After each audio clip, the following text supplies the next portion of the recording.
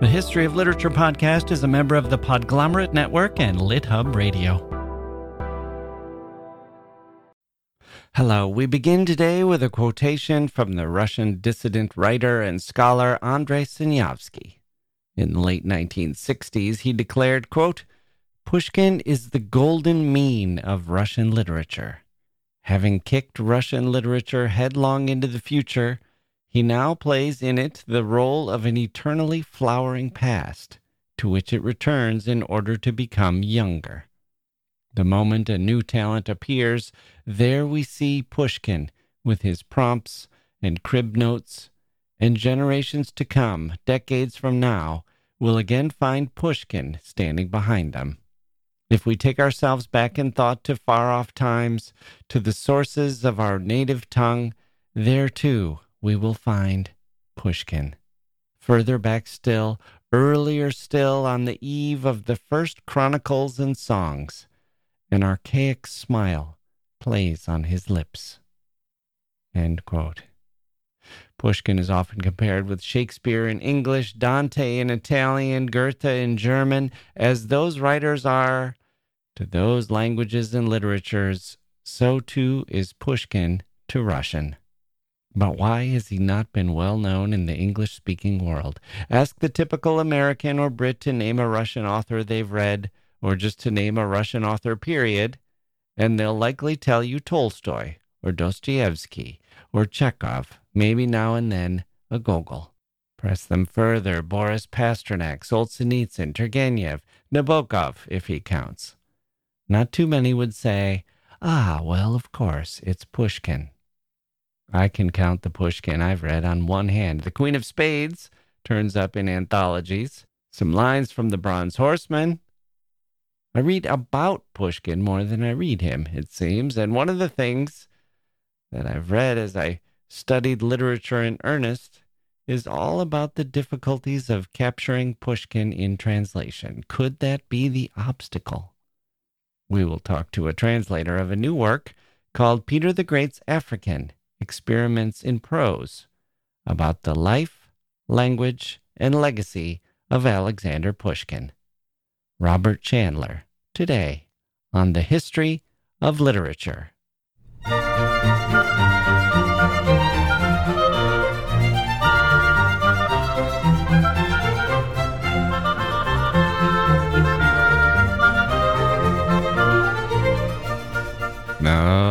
Okay, here we go. Welcome to the podcast. I'm Jack Wilson, still doing my secret plan. I don't know why it took me so long to come up with this. I love October. It's my favorite month, as I talk about all the time. So this year, instead of ending October, I just decided to extend it by a couple of weeks, carving a few out of November, and it has been glorious. So good. I'm thinking about maybe starting October a week early next year. September can probably spare it. If I can get up to 2 months of October, if I can double October, that's 1/6 of the year of my favorite month. The only question is whether that will be too much. Will I get sick of October the way people get sick of Christmas decorations or holiday music if they start too soon? Maybe we'll test it. In the meantime, I am living large in my extended October. November 10th to you, October 41st to me. Sorry if that erased your birthday.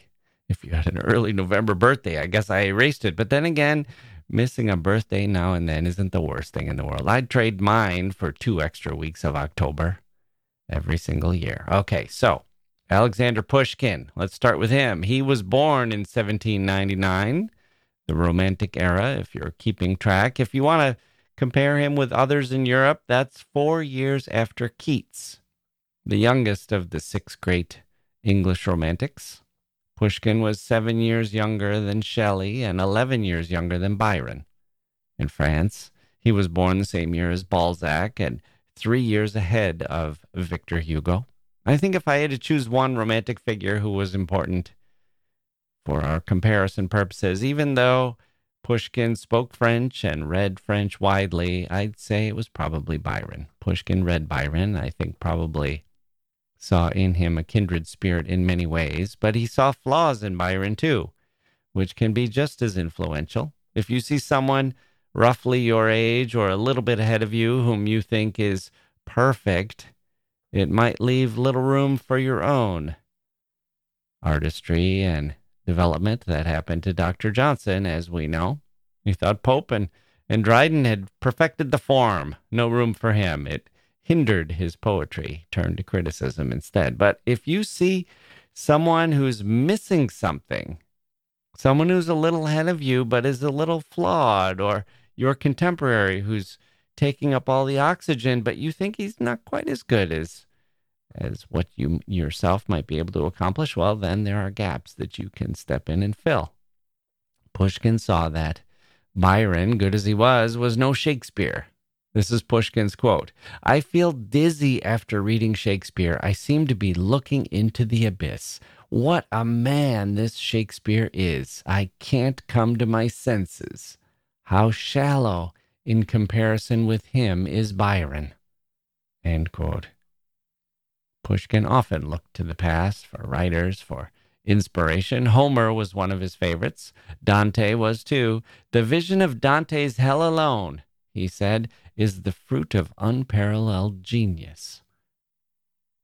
There's a book called The Song of Igor's Campaign, an epic in Old Slavic, which is kind of akin to Beowulf or the Song of Roland.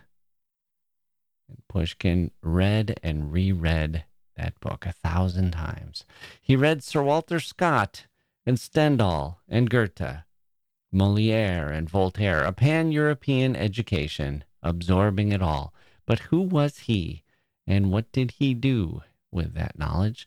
Let's take a quick break and then return to our subject, Alexander Pushkin, the man on the verge of incepting Russian literature, after this.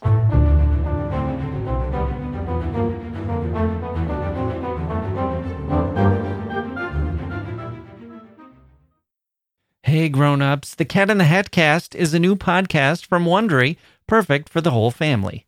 Join the Cat in the Hat and your favorite Dr. Seuss characters as they get whisked away on a new adventure every week. Fish dreams of creating his very own polite and quiet podcast. That is, until he gets a surprise visit to his Fishbowl podcast studio from the Cat in the Hat himself, and it becomes very clear that the cat has other plans for the podcast, and those plans are the opposite of quiet. The cat may be disruptive, but it turns out he's also a great help to get Fish out of all kinds of predicaments. Bursting with music, silliness, and rhymes, the Cat in the Hat Cast encourages us all to find fun that is funny in every episode. Sing along to new favorite songs, try your luck at Titanic tongue twisters, have some fun with wondrous wordplay, and most importantly, bring your family along for all of the adventures in the Cat in the Hat Cast. Follow the Cat in the Hat Cast on the Wondery app or wherever you get your podcasts. You can listen to the Cat in the Hat Cast ad-free right now by joining Wondery Plus in the Wondery app or Wondery Kids Plus in Apple Podcasts.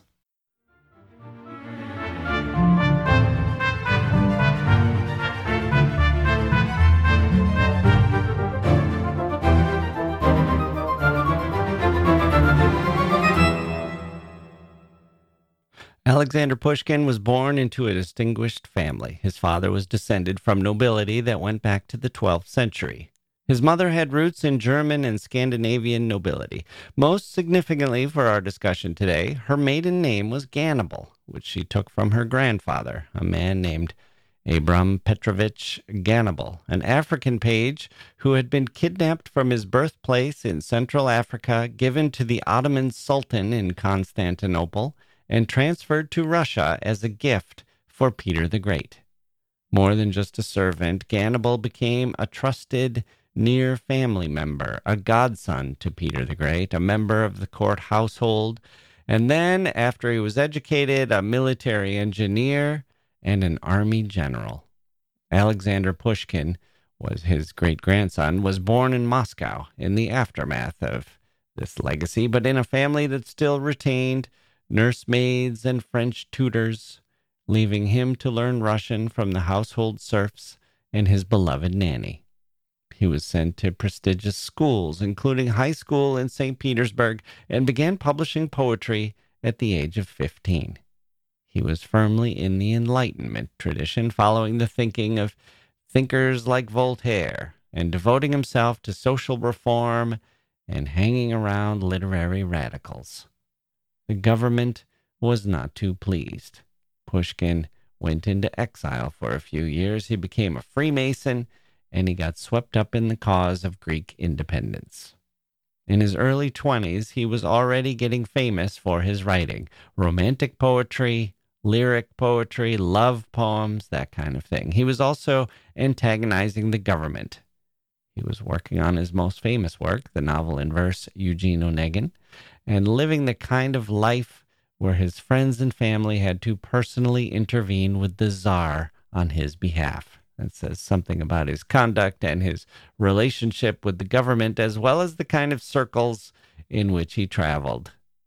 I might antagonize my government, but if I did, nobody would care. And if they did care, I wouldn't have a direct line to the White House to intervene on my behalf. Pushkin's life was different from mine. He had well-positioned allies, and he was also a highly visible target, and he couldn't stop writing things like his poem, Ode to Liberty, which he recited aloud, landing him in hot water.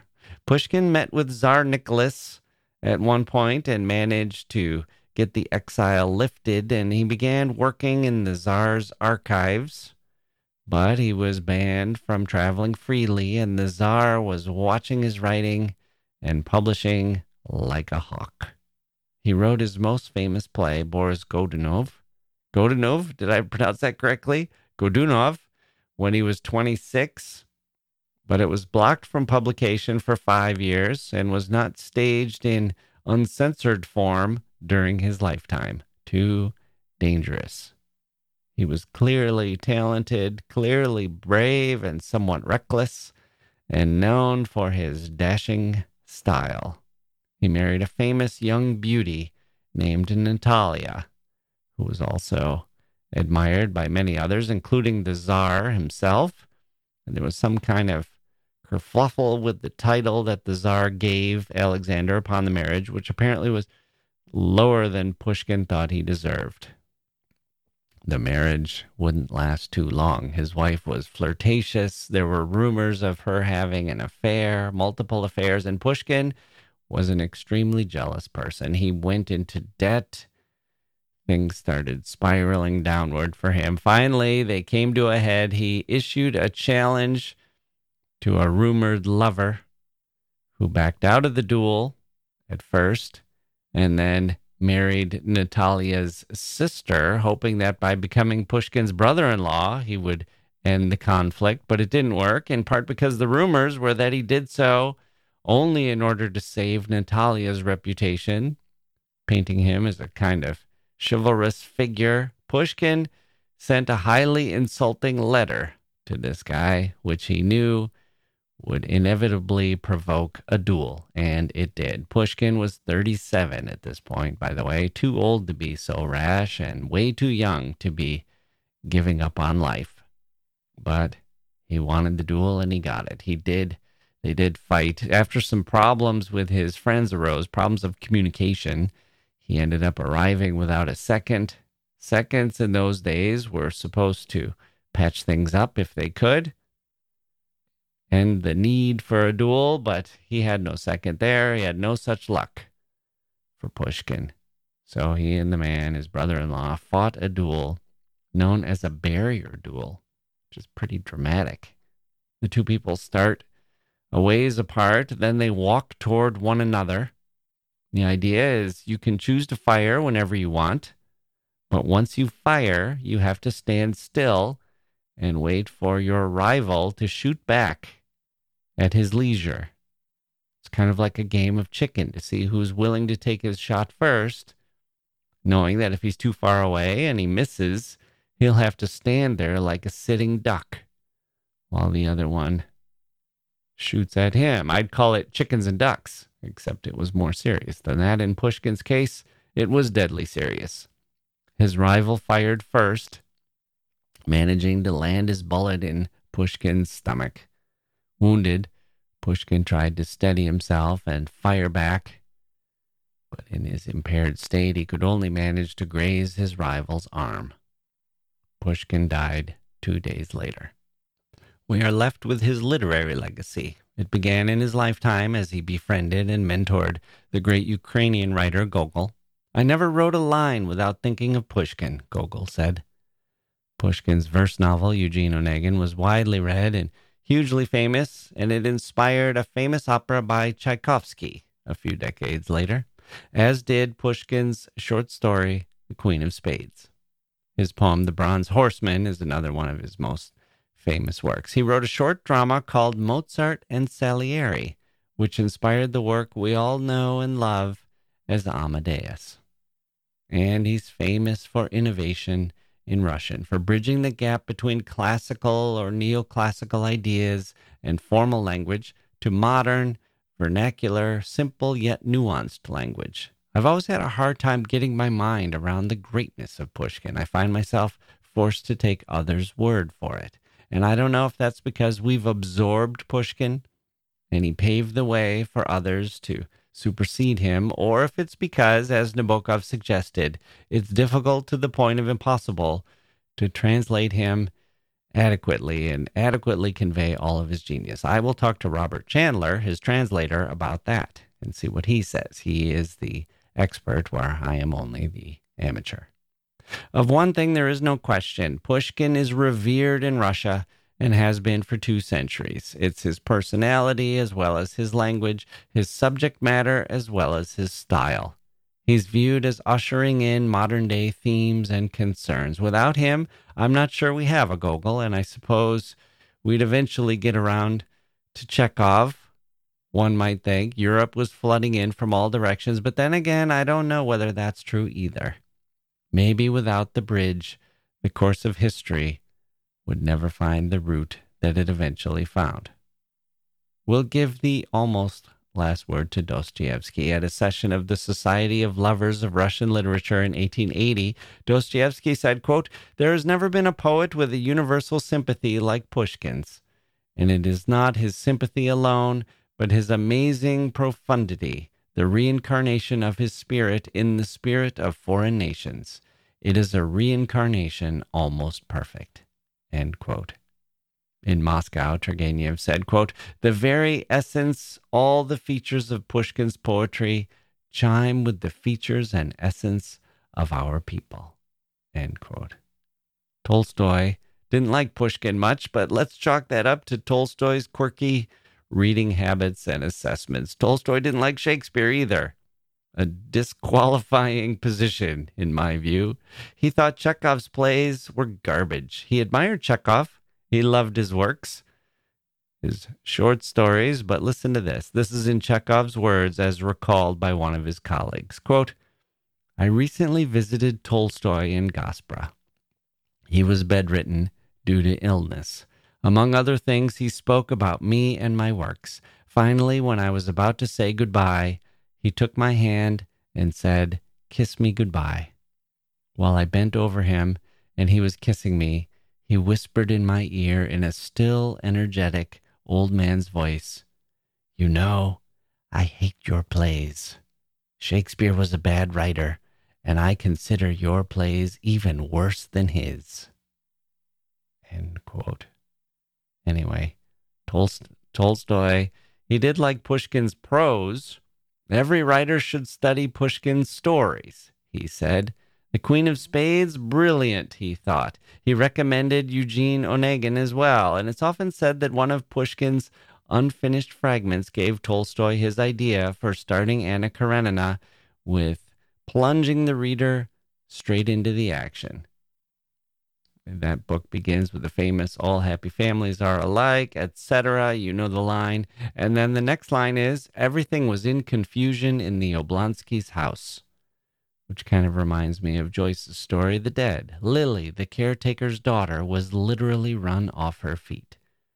All tracing back to Pushkin, who began a story, quote, The guests are arriving at the cottage, end quote. Tolstoy was blown away by the impact of that, as so many others have been blown away by the impact of Pushkin in one sphere or another. Epic poetry, romantic poetry, criticism, journalism, drama, politics, humanity.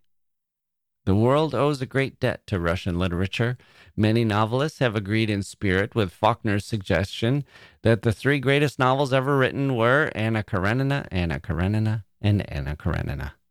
My own favorite author is probably Chekhov. He's very close. Anyway, it's in my top whatever small number you want to choose.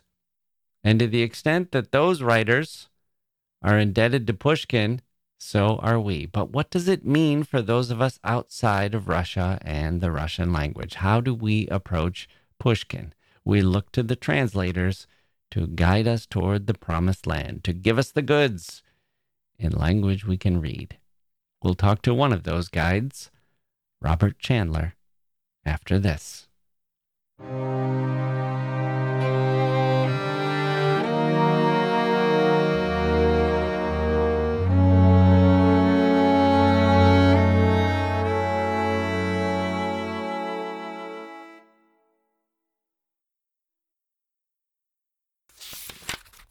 Okay, joining me now is Robert Chandler, who has edited, co-edited, and translated numerous books from Russian into English, including both poetry and fiction. He also runs translation workshops and teaches at an annual literary translation summer school.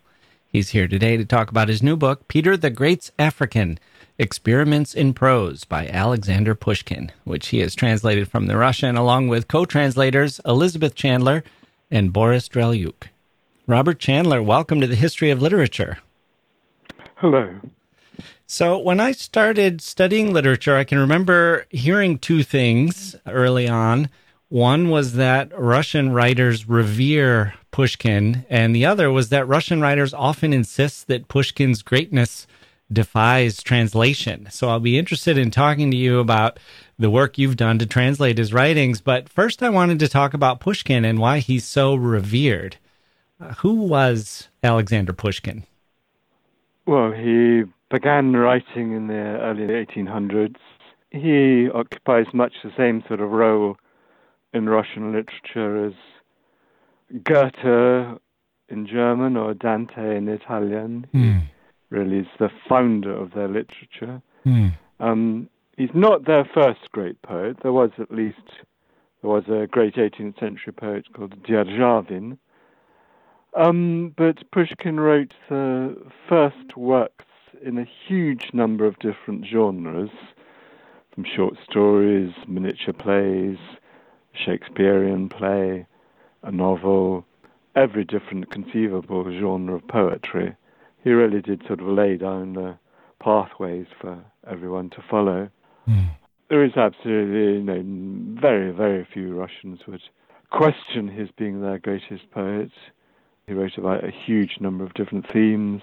A great many, the seeds of a huge amount of literature to follow are in him. I mean, Dostoevsky's novel, The Demons, it takes its title from a very short lyric poem by Pushkin. Figures in Tolstoy are in The War and Peace are sort of prefigured in Pushkin's historical fiction. The question of translating, I think actually Pushkin is a rather rare example where translations have just gone on getting better and better over the years.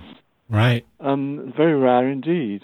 The first sort of half-decent, readable translation of his verse novel, his sort of comic verse novel, Eugene Onegin, the first readable one was by someone called Charles Johnston, probably in about the sort of late 1960s or 70s. A little bit donnish, but it's readable. And then there's a good American one by Michael Phelan, and a still better one by the late Stanley Mitchell. I'm always eager to promote that because I knew him and I encouraged him in his work and kind of watched it emerge over probably about 20 years.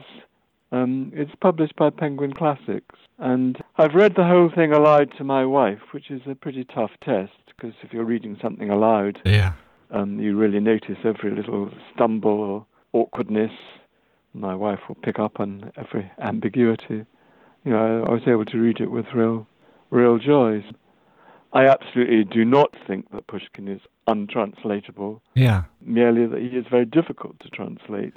What made it so difficult, and why did it take so long before people started to, as you say, it's pretty rare that translations get better and better. Often as we get farther away from the source material, it gets harder to capture kind of the tone of the era and so on. But what is it about Pushkin's language that gave people trouble for so long? Well, people often wrongly imagine that something complicated will be difficult to translate. Whereas what is really difficult is language that appears to be simple, but is actually kind of profound and perfect. And Pushkin has this kind of apparent simplicity, a kind of transparency, an absolute perfection of sound. But nothing for the main part. Nothing that really sort of sticks out. So people imagine it to be sort of straightforward. I'll tell you something I found very surprising was that 15 years ago I was compiling an anthology of Russian short stories for Penguin Classics, and there's a very brilliant, relatively little-known writer called Leskov. He's the least known of the sort of great Russian writers in the English-speaking world. And one of his masterpieces is a story called The Steel Flea. And it's absolutely dense with wordplay, really brilliant wordplay and puns and malapropisms of all kinds. And I just took it for granted that it would be almost impossible to translate, that I might spend a year trying to translate it and failing. And I decided I wouldn't include it in this anthology. And I was very ready to include any good translations that had already been published. But I looked at existing translations of all the obvious people, Pushkin, Lermontov, Chekhov. There wasn't anything that I really liked enough. I retranslated all of these stories myself. And then rather late in the day, I came across this quite brilliant American translation of The Steel Flea by someone who died about 15 years ago, William Edgerton. He didn't do a lot of translating. He was an American academic. And I think, sometimes because it's so obvious that it's a complete waste of time to translate a story like that unless the translator really puts all their imagination and creativity into it, a good translation does actually come to be. Whereas a lot of the time, when something appears to be relatively simple, like a lot of Chekhov stories or Pushkin's prose, people imagine they can just sort of translate it mechanically. And they do, and the result is sort of tolerable, but it's not great. Right. So it sort of lulls them into a kind of, they're translating maybe with some speed or just not laziness exactly, but they are taking it at face value and kind of skimming the surface with it. Absolutely. Not precisely laziness, but not bothering to really imagine it at a deep enough level.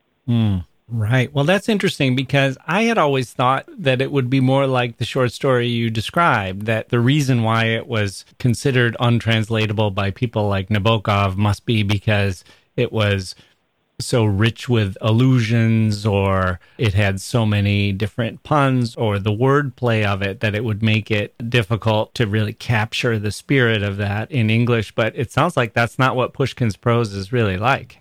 Most of his prose and poetry he doesn't do a lot of wordplay. Right. Okay. It was said that he kicked Russian literature headlong into the future.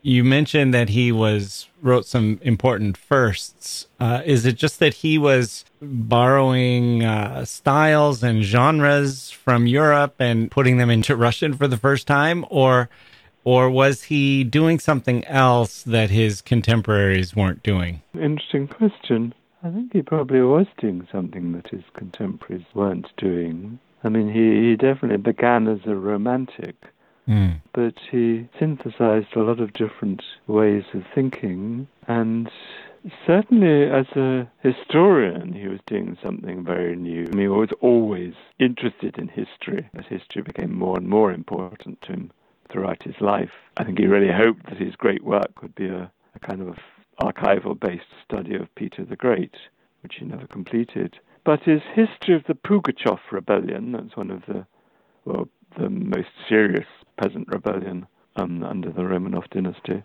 His history of the Pugachev rebellion is scholarly insofar as it is. He spent a lot of time in the archives. He quotes a lot of archival material. It's quite innovative in his in its sort of polyphony. He really does sort of accept that everything was so complicated and there were so many sort of different little battles going on in different places and so on, that, really kind of establishing an objective truth is actually beyond him. So he doesn't try to sort of tidy it up into a single clear narrative. He makes it, on the contrary, makes it clear that neither Pugachev nor the Tsarist generals really knew all that was going on at the time, and he really does sort of emphasize the randomness, the chaoticness of it all. That's, how little the kind of wills of the individuals involved really mattered. That's certainly something that Tolstoy picked up on in War and Peace. I think that sort of acceptance of the random was probably fairly new. It almost seems like he was looking at life and humanity and Russian society and the world as just being broader than maybe some other people were. If he was willing to live with the chaos and the complication and to not try to minimize that in his writing, but accept it, it seems like it would give his works more of a sweep and more of a, what we would consider to be more of a modern sensibility. Yes, I mean, The Queen of Spades is one of his best and best-known short stories, and he does treat there, and in a few other places, he treats the theme of madness. He does it with a sort of absolute simplicity and clarity. So it's not sort of madness, I suppose, as a theme that was sort of quite dear to the Romantics, but Pushkin treats it with a sort of classic simplicity that is not characteristic of other Romantic writers. Again, there's a comparison with Goethe here. I mean, Goethe lived a much longer life, but nevertheless, and Goethe had, I suppose, a wider range of interests, and he was also interested in the natural sciences. But nevertheless, they're both very big writers who, treat a broad range of themes. Right. Okay, so let's start to move toward the book that you've translated most recently. So I was interested to hear that he actually had a connection with Peter the Great. And I don't know if we've talked much about the context, but he was born in 1799, died quite young in 1837, and I sort of associate him with the world of War and Peace. I know that's set in 1805 to 1820. I'm sort of imagining him in Moscow being kind of in that era. And I guess I understood from your introduction that he spoke French, as a lot of people do in War and Peace, and he learned Russian from household serfs. But what was his connection to Peter the Great? Pushkin had a somewhat negroid appearance. He was very conscious of that. Everyone was quite conscious of it. He was fairly defiant about this. And the reason is, and I always forget whether it was his great-grandfather or great-great-grandfather, one or the other, was an African slave who was bought in Istanbul, given to Peter the Great as a present. And Peter the Great, who is both a very brutal man, but also an extremely, in many ways, sensitive and intelligent man, recognized that this little boy, I forget, just maybe aged about 8 or 9 or 10, recognized that this was an extremely intelligent little boy and gave him a superb education, sent him to Paris. I was obviously very fond of him. I mean, he really was a confidant of Peter the Great. So this man whose name was Gannibal, Russian for Hannibal. He spent several years in Paris. He hobnobbed with a lot of the philosophers there, knew people like Diderot, trained as an engineer, came back to Russia, was an important military engineer, built military forts, some of which are still standing, like Kronstadt, and lived quite a long life. He was Pushkin's great or great-great-grandfather. Obviously, he was somewhat a legendary figure because he was a very unusual person. Yeah. And so Pushkin's, I think it's his first attempt at a sort of extended piece of prose, is called Peter the Great's African. It's sometimes been translated as Peter the Great's Arab, Peter the Great's Blackamoor, but we called him Peter the Great's African. And I suppose, Pushkin, I think he was fascinated by Peter the Great for probably a host of different reasons, but obviously having this ancestor who knew Peter the Great gave him a sort of feeling of being having some kind of inside knowledge. And he did write a great deal about Peter the Great. There's this unfinished prose novel that we've translated, which is sometimes a little bit comic and satirical. There's an epic poem called Poltava, which celebrates Peter the Great as a sort of epic military hero. And then the poem that, along with Eugene Onegin, is one of his very greatest masterpieces, the poem titled The Bronze Horseman, which shows us Peter the Great, the founder of Petersburg, and celebrates both the beauty of Petersburg and its nightmarish quality, the fact that it's in such an atrocious climate and liable to terrible floods and so on and so on. Right. So for Peter the Great's African, was he writing this as a biography of his great-grandfather? What sources did he have, or was he inventing a story to tell, or what did he draw upon for the book? He had some older relatives who had known him, and there were certainly some written sources. It is fiction. Everything is historically plausible, but sometimes he gives an event that happened to one character historically. He gives it to another character in the fiction. So his concern is with historical plausibility rather than literal historical accuracy. But I think his greatest interest in the book was the effect of Peter the Great's reforms in Russia. So we get these reforms seen through the eyes of someone who is a sort of double outsider because he's black and because he's lived in Paris for several years. We see them seen through the eyes of a rather silly young Russian nobleman who has lived quite a long time in Paris and just returned to Petersburg and is sort of totally uncomprehending and getting everything wrong. And we get the reforms seen through the eyes of the old-fashioned nobility who are wholeheartedly against them. I think that was Pushkin's greatest interest in the book. And some of those passages, especially when the old nobility are complaining about them, are very, very funny indeed. And there are other pieces of prose that you've gathered into this book. Are these unfinished works? Are they excerpts from novels or short stories? They're all unfinished works. Pushkin was an absolutely natural poet. Could compose just a huge amount, just sort of off the cuff, just sort of lying in bed, it would just sort of come pouring out of him. Wow. Sort of didn't need much revision. With prose, it was the opposite. He was wanting to write more prose. He kept making false starts. He found it very difficult. He was struggling to find a satisfactory way of writing prose, hence the quite large number of unfinished pieces. So I have a quote from Pushkin here that he said, "Precision and brevity are the most important qualities of prose. Prose demands thoughts and more thoughts. Without thoughts, dazzling expressions serve no purpose." And the subtitle of your book is Experiments in Prose. I almost took that to mean at first that he was maybe trying to be more elaborate with his prose, but instead it sounds like he wanted it to be more direct and more plain. Is that the experiments that you're referring to? Well, I suppose I just meant that he was, trying with some difficulty to find his path to writing prose. And he was sort of quick to realize when particularly when he'd reached a dead end, so then he'd try again. Oh, I see. But perhaps also with the very, very funny story called The History of the Village of Garyukhino. A lot of it is Pushkin making fun of himself and making fun of his efforts as a historian.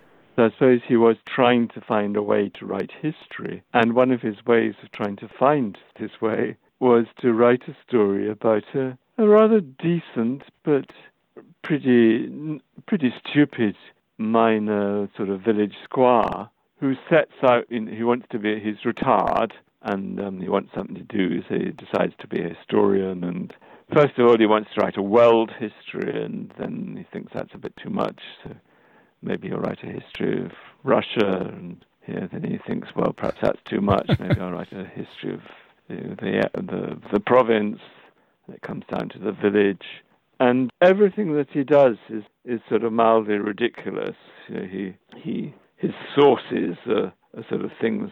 They're ridiculous sources. One of his sources is some pages from some parish records that have been made into paper kites by village boys, and a couple of them land in his yard, and he discovers that he sort of dates and information on them. So in one passage, it's all written in a sort of mock serious tone. Here I append a list of the sources that have served me during the composition of the history of Garyukhino. And one of them is some sort of, a bit like sort of accounting books or diaries by his great-grandfather. It is notable for its clarity and concision of style. For example, May the 4th, snow, Trishka thrashed for rudeness.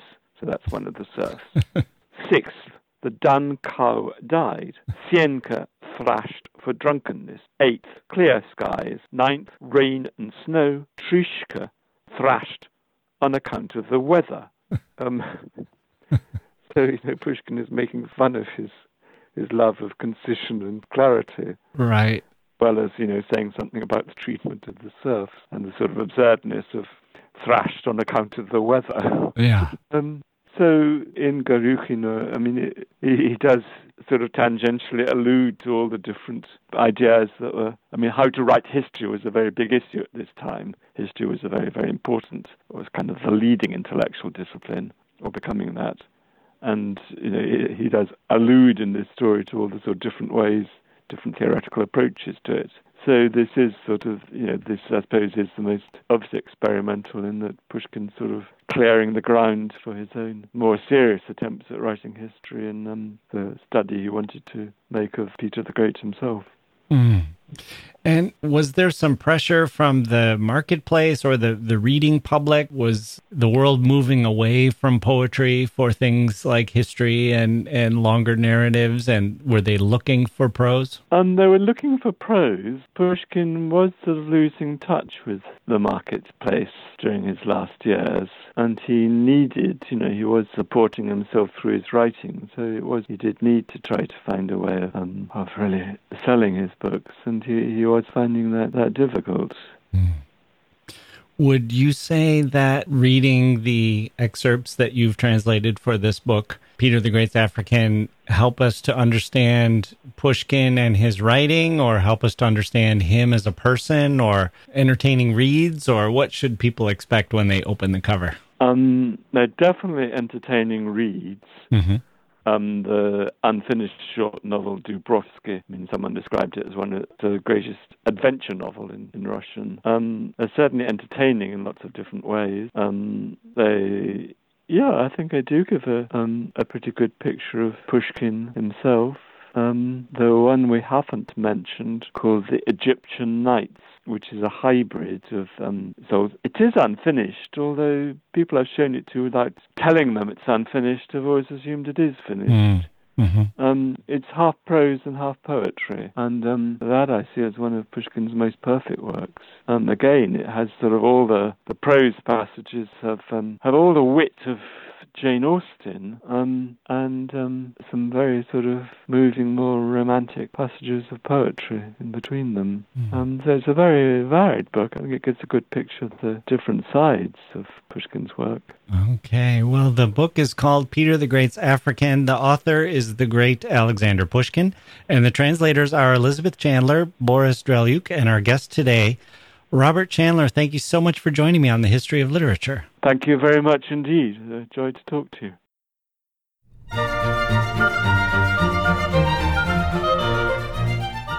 That will do it for this episode of the History of Literature. My thanks to Robert Chandler for being here today, helping us out. We have some goodies in store for you, my friends. Anna Beer is one of my favorite people to talk to ever. She joined us from a television set. I hope I'm not revealing any secrets there. She's the kind of dynamic writer who television folks say, yes, please bring us more of this. But she marries that kind of narrative drive with deep research and keen intellect, and yet she's humble and very fun to talk to. She will be here on Monday, and we'll discuss her book, Eve Bites Back. Time to start up those subscribing engines of yours. Vroom, vroom. like. 5 stars, 5 stars, 5 stars. I feel like a hypnotist. Well, whatever works, I guess. I'm not against a little mass hypnosis when it's for a good cause. And here, it's good cause. It helps me, which is the goodest kind of cause, or at least gooder than most. I'm Jack Wilson. Thank you for listening, and we'll see you next time.